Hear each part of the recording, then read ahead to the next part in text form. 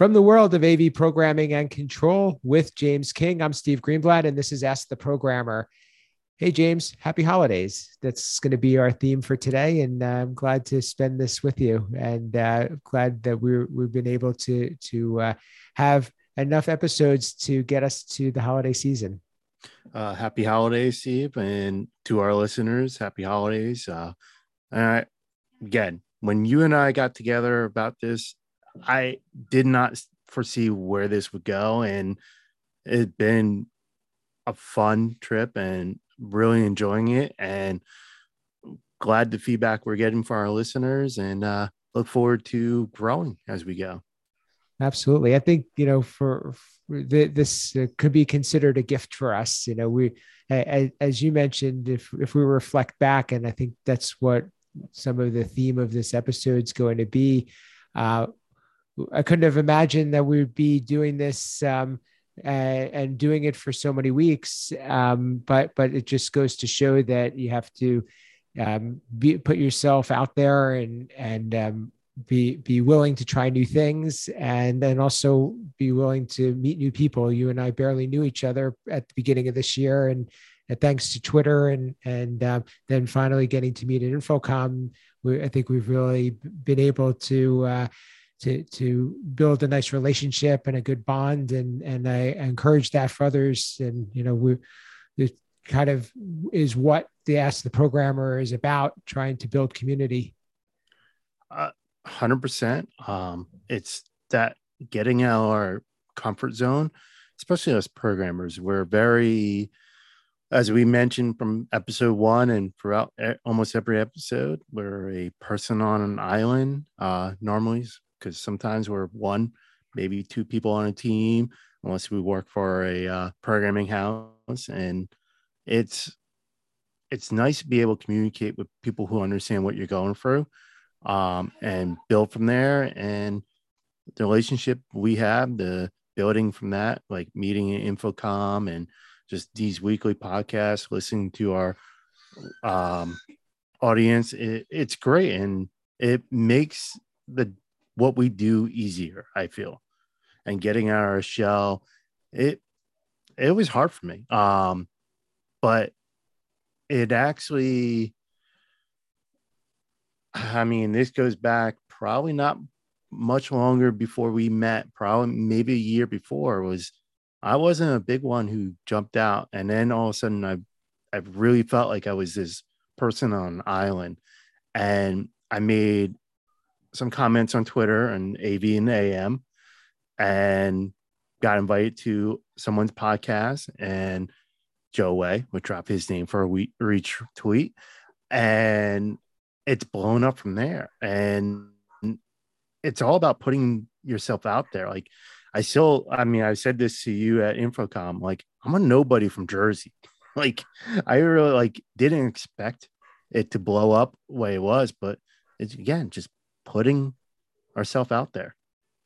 It is amazing because we've all started that way. I don't think anybody here came to this industry being the one who owned it. I think that we all started working our way up the ladder and proving ourselves, and I think one of the things that's really nice about this industry is that it does reward you for what you give it.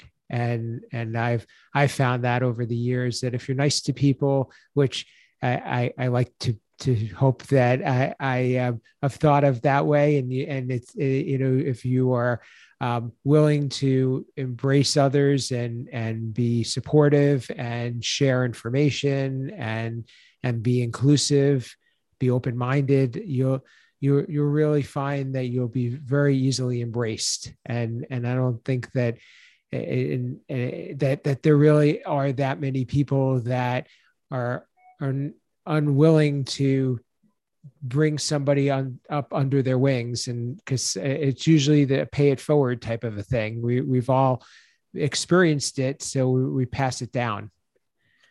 I agree. That's something I picked on real quick with this AV community. Is it's small but it's big. We're, as the AV Life puts out there, is the hashtag AV family. It really feels like a family out there. And I'm sure people are going to be out there. I mean, I've seen posts out there of like, oh, I'm under the weather. And people right away are like, oh, what's wrong? How can we help? Blah, blah. I remember, oh, geez, this was a while ago, was all I did was I put a post out. Like, I think I was taking a break from Twitter, like, not like, wasn't going long, or no, I wasn't even taking a break from Twitter. I was just basically trying to put a tweet out there of like, thank you to the AV community. And I guess the way it came out sounded like I was leaving. And I had multiple people message me and going, are you okay? What's wrong? Like, what's going on? Like, I was like, no, I was trying to say thank you to everybody. Like, and like I said, this was early on in my Twitter days. So I guess the way it came across was like I was stepping away from AV, but I had like Michelle Roulette who reach out and like, oh, what's going on? Like, all right. And just that, like, it wasn't like, oh, this is someone leaving AV. Like, it was like, oh, this is a friend that's leaving, and I want to make sure they're okay. That's the feeling I got from it.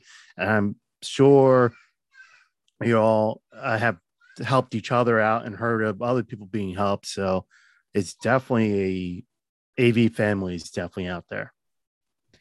I would I think that's a really great way of describing it. I think that a lot of people have thought of Infocom as being a family reunion, so that really validates what you said.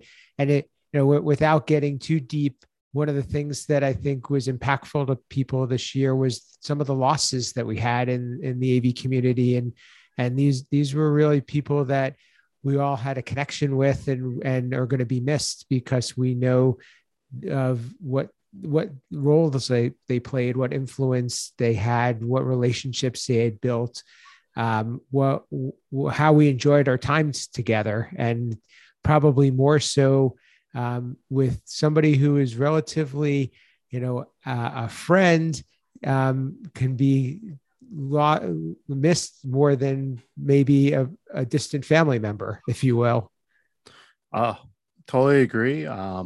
I think I heard Mike Peterson say this is he was talking to his wife, I guess, about the higher ed Slack group I created and that he's on, and the higher ed community there. And his wife responds like, you finally found your people. And I think that's really where I kind of feel too, is like I found people I can connect with. Like, I've done other groups out there and they never lasted or never felt this close like I do with the higher ed and the AV tweeps and Ask a Programmer. This community that we're building is like, I look forward to all our talks. I would look forward to AV in the AM every Sunday, even though I can't do every Sunday. I look forward to our weekly podcast. Everything else, like my monthly article, like I look forward because it's enjoyable. I don't consider it a job. And getting out there and building that relationship is great. Isn't that crazy? I couldn't agree more. I literally look, Sunday mornings I've now reserved to being on Twitter, and that's and it's not something that everybody would even consider doing, and some would still think that it's a little excessive. But I find that it's being amongst friends and community, and there's relationships that I've definitely had with people, some that I have not met through Twitter. And it's I sometimes I think of it as just keeping up with the news, or even if you don't participate, you're reading the threads, and almost like getting the morning paper, if you will. Yeah, I can definitely see that. And the one big takeaway I have is we all have our own thoughts, our own opinion. And for the majority, I admit that once in a while it gets a little wild west out there, but it's all respectful. Mm-hmm. Like, everyone, like, we don't all agree. We're never going to agree. You're never going to have 100% agreement on everything. but it's done in a respectful manner. And that's what's great about the community. And there's a lot of people I know I don't agree with everybody, but I do respect everybody.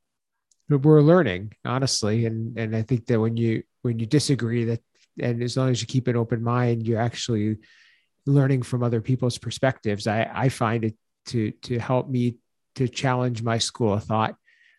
If we kind of bring this back around, and you mentioned about Ask the Programmer and programmers and community, that's really what one of the things that in doing this podcast we were trying to establish, and is breaking down some of those walls and making everybody feel comfortable in whatever role that they're in.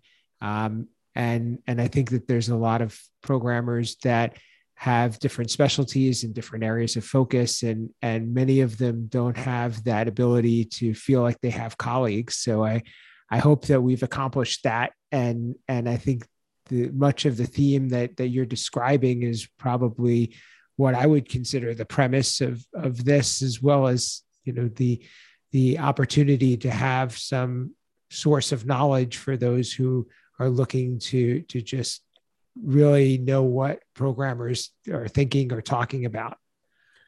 100%. I'm with you there, and definitely, hopefully, our community that's listening and responding is feels the same. So, as we get to the end, what has there been anything that was surprising, or any changes in the industry that were significant enough to reflect on? And I'll try to think of some myself, or even from a programming or a programmer's perspective.